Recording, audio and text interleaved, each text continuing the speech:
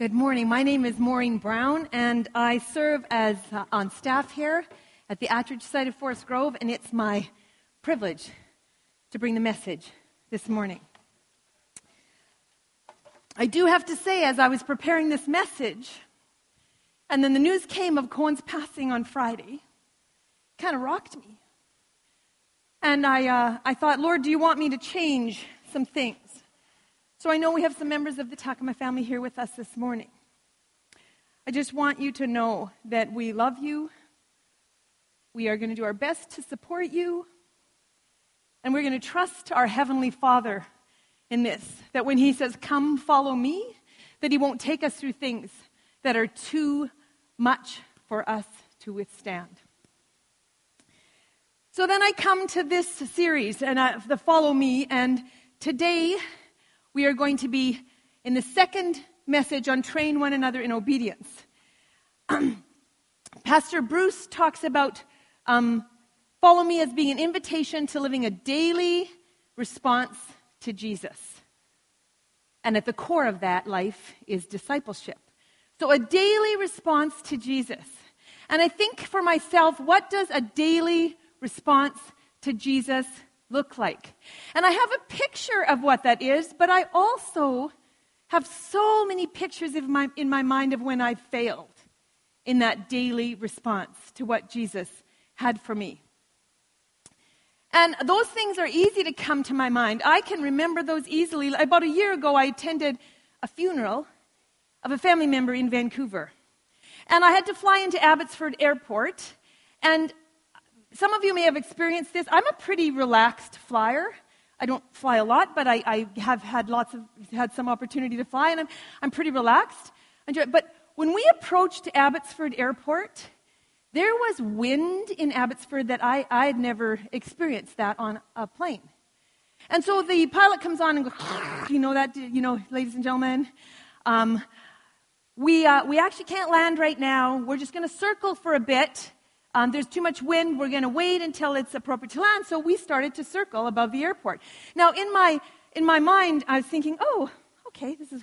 But I've never had that kind of roller coaster ride on a plane. So I'm in my mind, I'm thinking, sometimes you say we're going to go higher to get above it. I think, get up, is what I'm thinking. They didn't listen. So I'm looking around and I notice everyone's getting tense. Everyone's getting tense on the plane. And so I'm thinking, okay, everyone's tense here. I put my earphones in and I look down at my hands and I see those white knuckles that people talk about just grabbing onto the armrest and then bouncing around.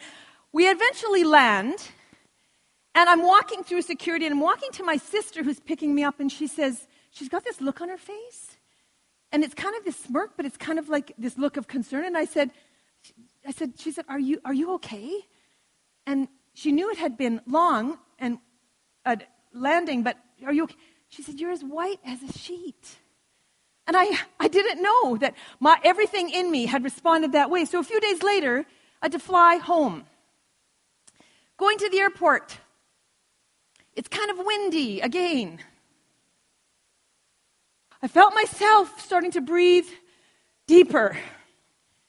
We got on the plane, thinking everything's fine. Now, I made my connection through Edmonton because I have been rerouted or delayed in Calgary due to weather, so I thought, hey, they're both options there. I'm going to Edmonton this time. So we get onto the tarmac and the pilot comes on. Excuse me, ladies and gentlemen. We're actually not going to be able to take off right now. There's a little bit of wind here, but that's not our main concern. And I'm going, oh, that's not our main concern? Our main concern is there's so much fog in Edmonton, if we get up, we can't land. So, just sit back and relax. We're going to be here a while. So I sit back and relax. I notice that I feel myself breathing. I want to relax. So what do? I put my earphones in. I try to distract my mind. My earphones in. I actually get out my laptop because I'm going to just really focus on something else. About 45 minutes, we take off. We get up. A little bumpy going up, but I'm okay. We get to Edmonton. And then the captain comes on again before we're in Edmonton, before we land, and says, ladies and gentlemen, just want you to know, if you feel like we're flying in a circle, we are flying in a circle. The fog has descended on Edmonton again, and it's too foggy to land. So there's 5 planes up here flying in a circle in a holding pattern. We'll let you know when we're getting a little bit of bump, and then they do move up. And I'm going, get up as high as you need to get up. So we're in this holding pattern. I noticed the woman beside me, somewhat tense like I am. But I keep focused on my own mind. Then the captain comes on a little while later and said, ladies and gentlemen, we've been rerouted to Calgary. So we're going to land to Calgary. I should have done that in the first place, but we're rerouted to Calgary. Now, as they say that, and I feel the plane kind of getting out of that holding pattern, I notice the lady beside me, and there's tears coming down her face. And so I take my earphones out, earplugs, and I say, are you okay? And she starts to cry more, and she says, actually, I'm not okay. I said, what? She said, I can't go to Calgary. I said, oh, what, you can't go to Calgary? I need to get to Regina. And the only connection to Regina is through Edmonton today. I said, well, why do you need to get to Regina? She said, my sister is dying, and they've called the family in, and I need to get there. And I know there's not a connection to Regina out of Calgary today.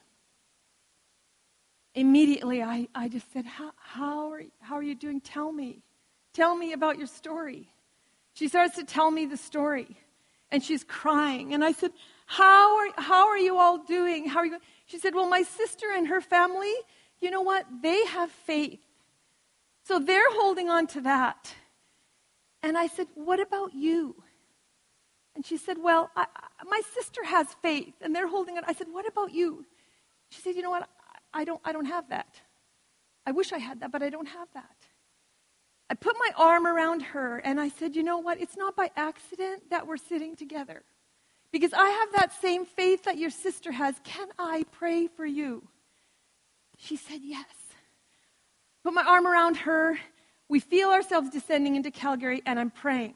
As I'm praying, she's crying, and I'm trying to not pray too loud so that others around here, but I'm praying, and I'm really praying, Lord, will you help my friend here to experience your love in a way and grow in faith in you, just like her sister and her sister's family, so that she can withstand what they're going through. Now, as we're praying and as she's crying, and I didn't pray for the plane to be rerouted. I didn't pray for it.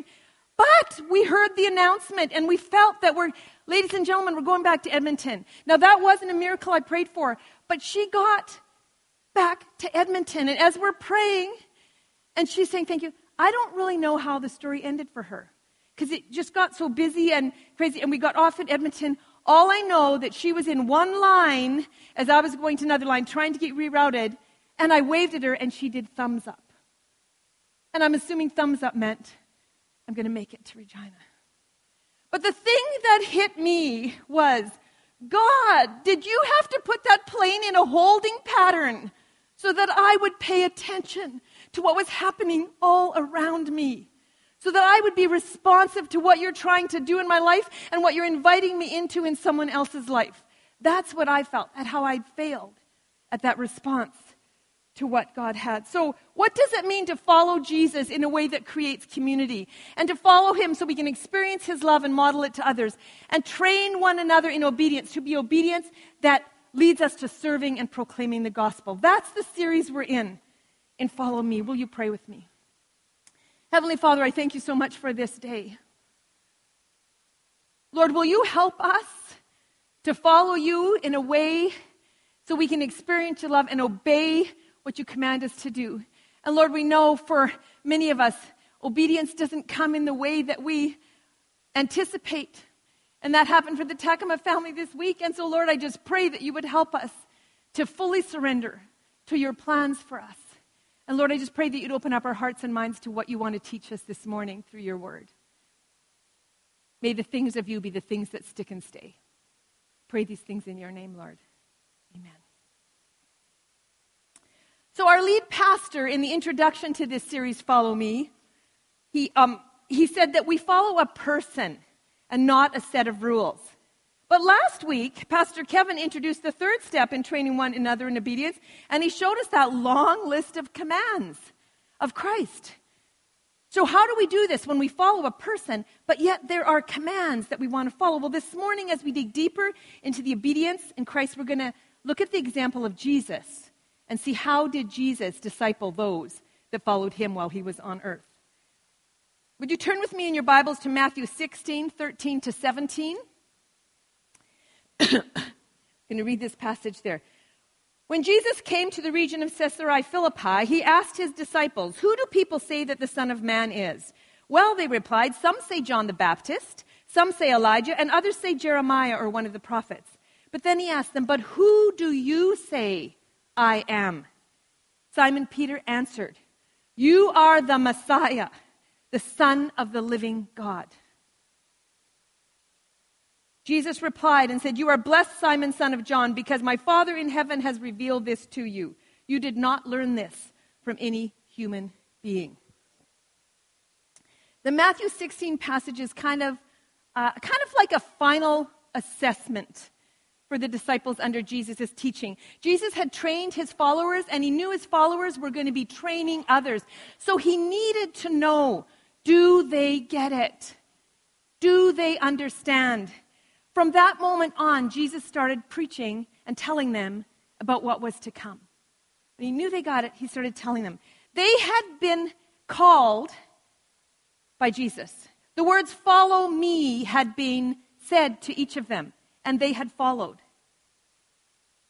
In his book, Making Disciples Jesus' Way, Doug Greenwald, an expert on biblical context, states how important it is to understand how the disciples would have received the words "follow me" in first century Jewish culture. So if you just go with me, we're going to go on a little trip about what it means to be a boy in first century Jewish culture. All boys dreamt of following a rabbi.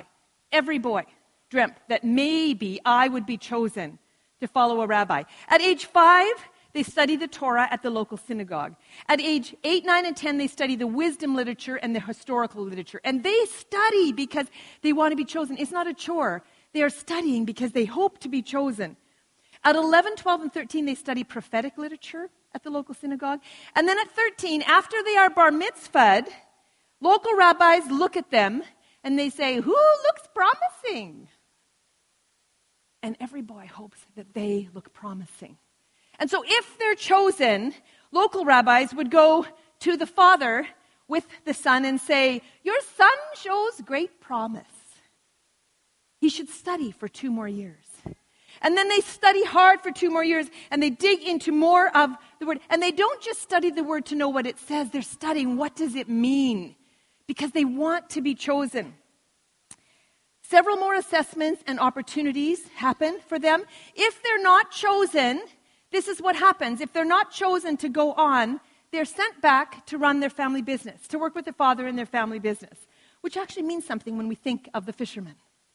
So they're sent back to work in their family's business. Ages 17 to 20, if chosen, it's a great honor, because that meant they were going to follow a rabbi, a prestigious rabbi, for 3 years. And they had to pick their rabbi carefully, because many rabbis had different things they focused on. So they would pick. When they chose their rabbi, they would go with their father, and they would ask the rabbi. They would say, "Rabbi, my son," it was Johann, "my son Johann would like to follow you." Then the rabbi would say, "He needs to walk with me for a few weeks." They would walk together, the rabbi and the one that wants to be chosen by this rabbi, they would walk together. And if in those few weeks or those 2 weeks, the rabbi felt this is the one, he would turn to him and he would say the words, "Follow me." That "follow me" carried such great weight because it meant 2 things. It meant come and be with me 24/7, follow me, but it also meant come and submit to my authoritative teaching. No questioning, completely, unilaterally, the 2 had to go together. A blessing was given, and you may have heard this. I love this phrase, this blessing that would go as they followed that rabbi. It was, "May you be covered in the dust of your rabbi." What that meant, may you walk so closely and may you listen and be so in tune that as he's walking, that dust is all over you, because may you be covered in the dust of your rabbi. So the first disciples that were called, these fishermen, We know from that story they weren't chosen to be part of that. They were running family businesses. They were fishing. So when Jesus said the words, "Follow me," to them, they knew what those words meant, and they knew he sees value in me. He believes I could be a disciple of his. And then Jesus taught them as they walked along. The teaching ministry of Jesus, the Greek word for it is called peripateo. Peripateo is a word for walk, but it's more than walk. It's walking with purpose, walking with looking for opportunity, walking with teaching, walking to grow. And this Greek word peripateo occurs 95 times in the New Testament in relation to this type of walking along, learning as Jesus walked along, and teaching as Jesus. So they walked along. The disciples learned to pray by watching Jesus pray. The disciples learned to witness by watching him witness. They learned to demonstrate healing faith by watching Jesus heal. They learned what compassion looked like, and sometimes they were surprised by that. They learned what love looked like, and sometimes they didn't understand. They learned how to live a life, peripateo, by walking and talking with Jesus. 1 John 2, 3-6 says, "We know that we have come to know him if we keep his commands. Whoever says, 'I know him,' but does not do what he commands is a liar. And the truth is not in that person. But if anyone obeys his word, love for God is truly made complete in them. And this is how we know we are in him. Whoever claims to live in him must live as Jesus did." Other translations say, "must walk in the same manner as he walked." Peripateo. Must walk in the same manner. Colossians 2:6, 3 different translations. In the NLT it says, "And now, just as you accepted Christ Jesus as your Lord, you must continue to follow him." That means more than just, "Hey, let's go for a walk, follow me." In NIV it says, "So then, just as you received Christ Jesus your Lord, continue to live your lives in him." And in New American Standard it says, "Therefore, as you have received Christ Jesus the Lord, so walk in him." So if we're going to live as disciples of Jesus today, we must aim for a lot more than believing a set of doctrines and following the rules of our faith. The list of commands is essential. That's what they learned before they wanted to follow the rabbi. They learned that. But we must go deeper and consider what's happening inside. Are we moving closer to Christ? Are we living in daily response to him? Jesus himself said when a disciple is fully trained, he becomes like his teacher. 1 Corinthians 11:1 says, "Follow my example as I follow the example of Christ." Another translation, "As you should imitate me just as I imitate Christ." To imitate means to know him. We want to know him now. We need to be reading our Bibles. We need to be studying and reading our Bibles. We're not going to get to know him. We want to be with him, but we need to study. What can we know about him? David Platt and Francis Chan wrote a book about discipleship called Multiply. I just want to read one portion of what they said in that book. "Whatever the case, we have to understand that studying the Bible isn't optional. If we want to be disciples who love and obey Jesus, then we need to actually know about what God is like, from what he's done in history and what he's promised to do in the future. God in heaven wants us to know certain things about himself, and he uses the scripture to reveal those things." This past week, a man named Eugene Peterson passed away as well. And Eugene Peterson was the author of the Message Bible and many other incredible works. Eugene Peterson says this about reading the Bible. He says, "Don't read the Bible looking for just information. It provides lots of good information," but he says, "read it looking for a relationship." It's the focus of that relationship and that obedience that led me to ask someone to share a story today. Led me to ask our moderator, Jim Davidson. He shared a story at Gathering in July that moved people. And it moved me. It was a story of obedience, a story of following God and taking a step that seems kind of scary, but doing it in obedience to him. So I'm going to ask Jim, could you come up? Thank you, Jim, for being willing to do this. Now, I just need to tell you that I asked Jim in front of Clint McDonald, just a little extra pressure there. It worked for my favor. And so, Jim, thank you so much for being willing to share this story. I need to tell you personally, I was touched by your story. And I remember saying after that to Bruce Enns, I said, Jim needs to share that story with the congregation. So, Jim, can you tell us a little bit about the story you heard shared at Gathering 28, the story that was modeled for you, the story that you heard at that Well, as you may be aware that over the last 4 years I've had the honor to serve with the Canadian Conference of MB Churches.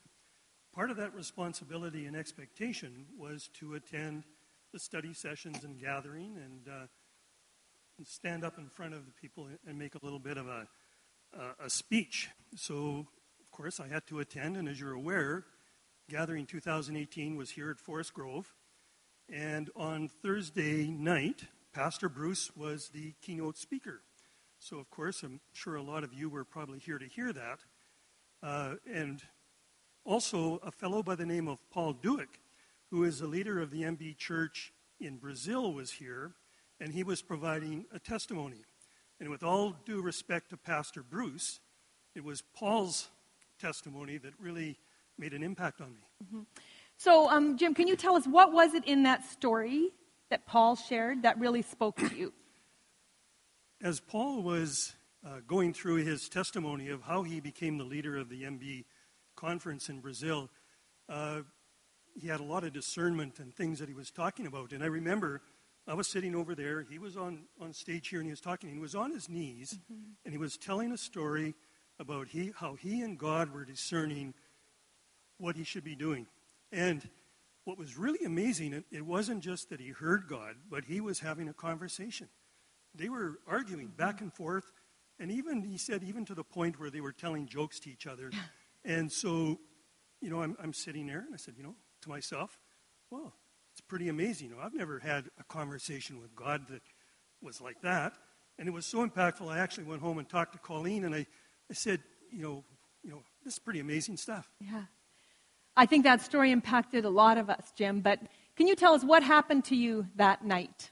Well, that night I went home and I was preparing because the next morning I had to stand up here and give a presentation, and in my role it's kind of a business financial type presentation. And to be perfectly honest, I had been struggling for about 2 weeks writing this presentation because with the topic of one, I kept reading this thing over and over and I'm saying, how does this really apply to the message that we are trying to present to the conference, the Canadian conference? And so anyway, I was really struggling. But at 3 o'clock in the morning, I woke up as clear as a bell, and all I heard was, throw away the notes. I heard that, it registered, and I went back to sleep and slept like a baby.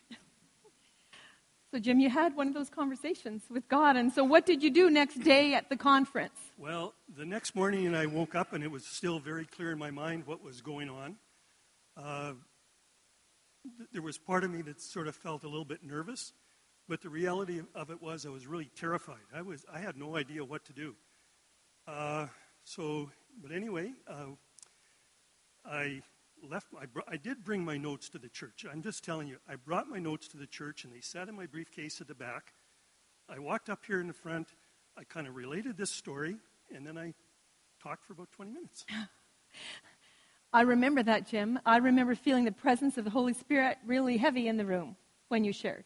I remember how that touched me. So can you tell us a little bit about what that felt like? How did you feel?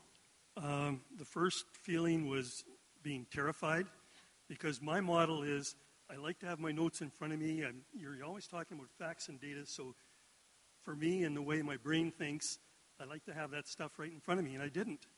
And so when I came to the church that morning, I related this story to my good friend J.P. Hayashida, who I worked with, and for those of you who might know J.P., that man can pray. So he prayed, and all of a sudden you kind of get that peace. I don't know if you've ever had that feeling, but when I walked up here, the terror was gone, the peace was there, but I still didn't really know what I was going to say to the minute I started talking. And then you started talking, and someone said a comment to you at the end. Well, actually, I do not remember one word of what I said after that point. It was a great financial presentation. So, but I did get affirmation about it after, and in fact, one person came up to me and he said, Jim, that was amazing. You turned a bunt into a three-bagger. So, to this day, I have no idea what that meant, but at the end of the day, I think the message was one more of the obedience than what was in the 20-minute message. Absolutely. I would so agree. The message was in the obedience. Jim, it spoke to so many, and thank you for sharing it here. Jim's not one that would want to get up and say, hey, look at me. This took some coaxing to get him to share this, so I'm really thankful. Will you thank Jim as he goes down?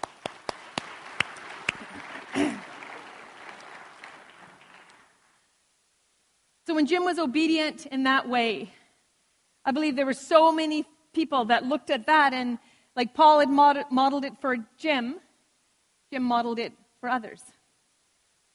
But Jim also had the presence of the Holy Spirit, the peace that came with that prayer. In Acts 1:8 it says, "But you will receive power when the Holy Spirit comes on you, and you will be my witnesses in Jerusalem, in all Judea and Samaria, and to the ends of the earth." There's a verse in John 14 that says, "If you love me, obey my commands." It doesn't say, if you love me. Maybe, every once in a while, could you kind of look like you're obeying something? Could you have a partial obedience or maybe a token obedience? It says, if you love me, obey my commands. And those that obey are the ones who truly love. And then he says, and I will love you and reveal myself to you. I always go to that verse. What does it mean, reveal myself to you? I truly believe in Jim's wanting what that man had and wanting more of Jesus. In the middle of the night, God woke him up at 3 a.m. and said, I want to talk to you. He will reveal himself. He will show it. I believe if I would have had more focus on what God was doing, I wouldn't have so ignored the lady beside me in the plane at the beginning. I would have been tuned. Will we mess up? Yes, we will. But if we love him, we want to obey. And remember, there's 2 parts to follow me. And the first part is come and be with me. And I think we like that part. Oh, because it sounds kind of warm and beautiful and precious. Come and be with me. I think sometimes we struggle with the second part that says, submit to my teaching. Obey my teaching fully. Full surrender. And that's why when I think of people like the Takamas and others that are going through such incredibly hard things, fully surrendering, you understand that. Matter of fact, you understand that so much that you think, I don't even know how he's going to get me through this. But we need to know that the same God that brought you to it, he will bring you through it. And we need to pray for each other. We need to be that community for each other as we obey. I'm going to ask the worship band to come up. And I want to just leave you with a couple of questions. Because I would never get up here in front and talk and share if I didn't truly believe that just like Jim had a message from God, that you have messages that the Holy Spirit is the true teacher. Not me. I would never do this if I had to think it was me. So I know that God's Spirit is whispering to you. I know he's whispering to you, and if you're going through things, you're thinking, I don't know how I'm going to do this, God's Spirit is whispering to you, I will never leave you nor forsake you. If you need to make a decision that you don't know which way to go, he's saying, I will help you with that decision. If you're involved in something you shouldn't be involved in, he will say, I want you out of there. I will help you. I will help you on the path to restoration and back to me. Are there areas of your life that you've sometimes said that's off limits? I can invite you to say, in a fully surrendered life, submitting to God, nothing is off limits. So what could it look like for us to be covered in the dust of our rabbi? And more than our rabbi, he's the Messiah. He is the Messiah. He's the one that rose from the dead. So he's more than just a good teacher. He's the ultimate rabbi.